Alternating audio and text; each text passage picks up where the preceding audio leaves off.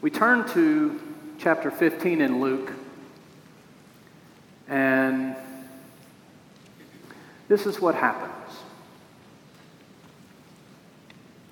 Now all the tax collectors and sinners were coming near to listen to Jesus, and the Pharisees and the scribes were grumbling and saying, "This fellow welcomes sinners and eats with them." Oh, you can hear him. Oh. So he told them this parable. Which one of you, having 100 sheep and losing one of them, does not leave the 99 in the wilderness and go after the one that is lost until he finds it?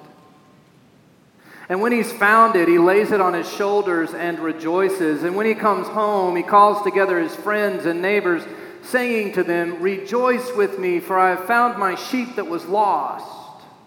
Just so, I tell you, there will be more joy in heaven over one sinner who repents than over 99 righteous persons who need no repentance.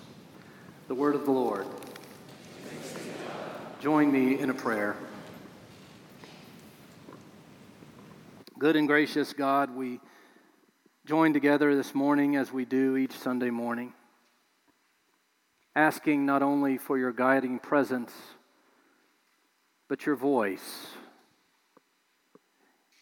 In this moment of time, as we sit in this space alongside each other, may you speak to us what you would have us hear, that we might go out into the world a changed people.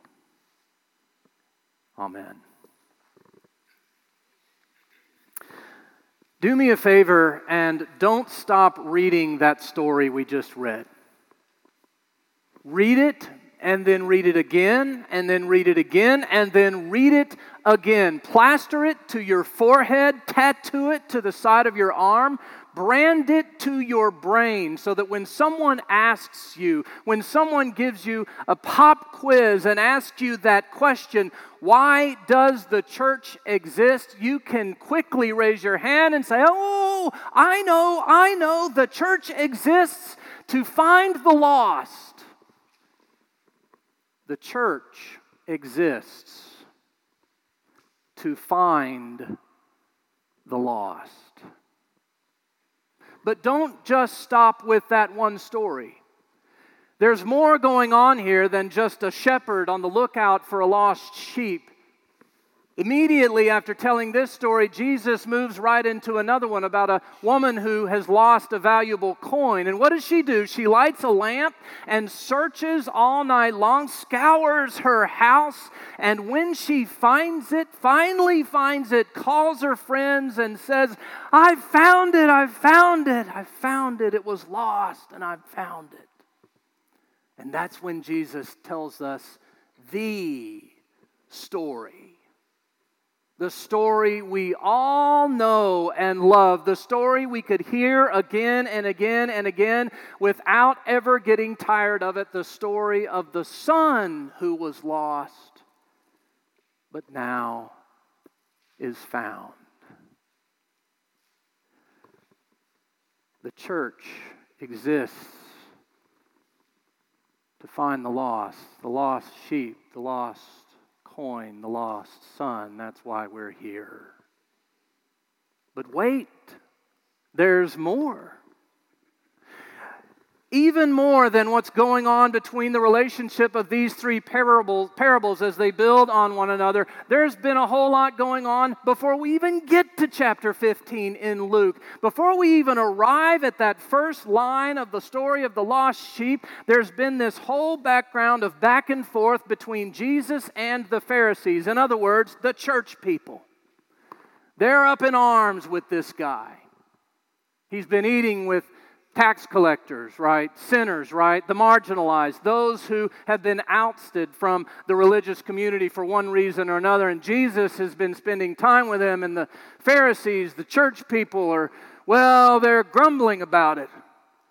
They're walking around as if they think they've got all the right answers. It's an old picture of the church that still holds true sometimes to this day. We can be like that, you know.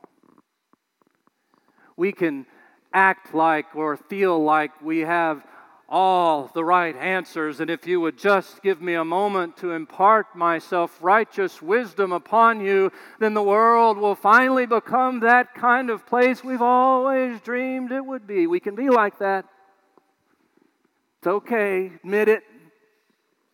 We can do that. The church can do that sometimes, and when the church acts that way, it's a miracle if anyone ever wants to show up again.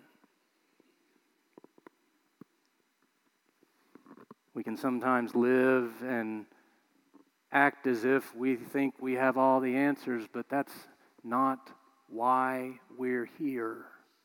These parables are there to remind us of that. We're not here because we feel like we have all the right answers.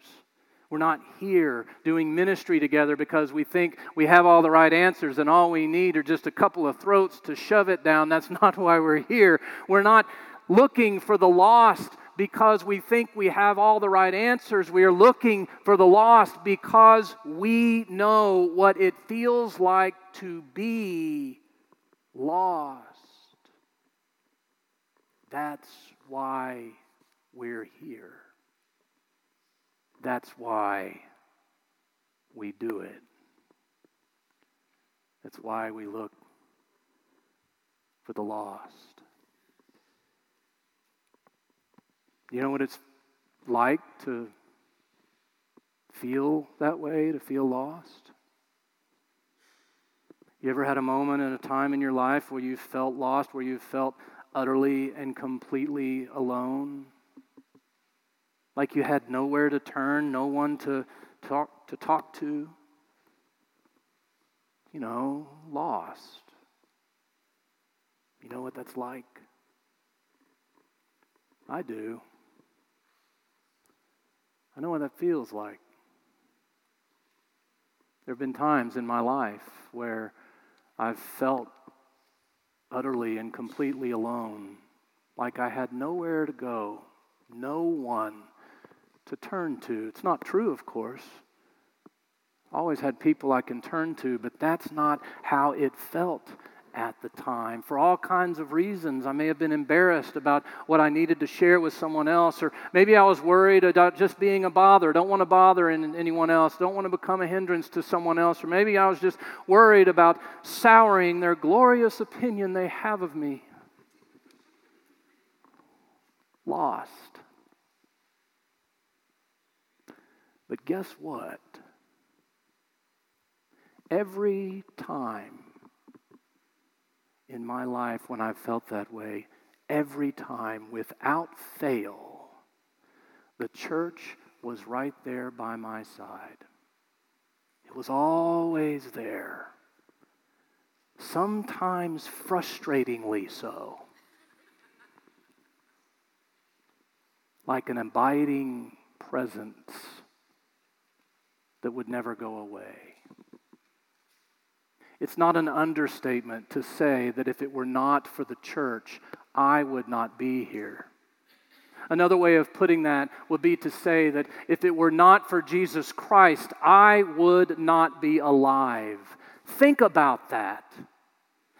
You would not be alive, not really, if it were not for Jesus Christ, if it were not for the church. What we do makes a difference. The ministries that you saw displayed at the beginning of this service, and by the way, that's not all of them. We had to put a cap on it because we have so much going on that we had to do something that was manageable. You know, all the people, it's a lot to manage. So there's more. All of them, each one of them exists in the off chance that it might make a difference in the life of someone else.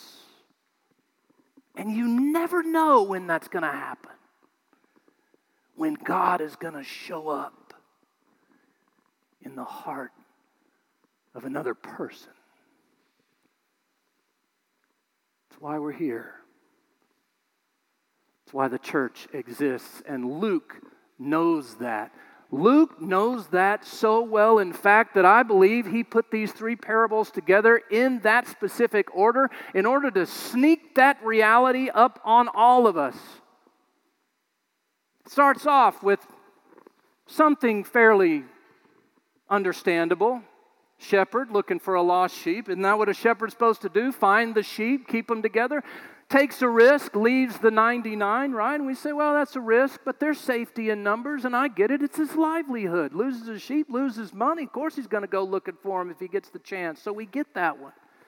Slowly walking us into this idea of lost and found, and moves us, steps it up a notch to something a little more closer to home, a little more valuable. A woman that loses a thing of value, and we say right away, we get that, right? When we lose something valuable, boy, we stay up all night looking for it. We just tear the house apart. We lose sleep over the thing. And then by chance, in some miracle of miracles, if we find it, what do? We get on the phone, we call our friends. I found it. You don't have to hear me complain anymore. Yay, they say. It was lost. Now it's found. And that's when Jesus clearly turns to us. For in the parable of the lost son, the thing that is lost is no longer just a sheep or a coin, as valuable as those things are. All of a sudden, the thing that is lost becomes an actual person. Us. You and me. We are the ones who are lost. And God is the one who is looking. It's why we're here. It's why the church exists. Have you ever sat down and thought about all the ways in which God has the chance to work through the life of just this congregation? You saw it. Have you ever experienced the impact of what we do? Have you ever seen it? Well, you're about to get a glimpse. In the video that's going to close out the sermon today, you're going to see a slice, a hint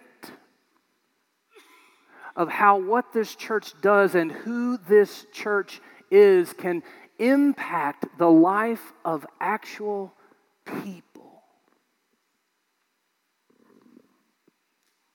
The church doesn't exist because we self-righteously think we have all the right answers. That's not why we're here. We're here because we know what it feels like to be lost. We know what that's like.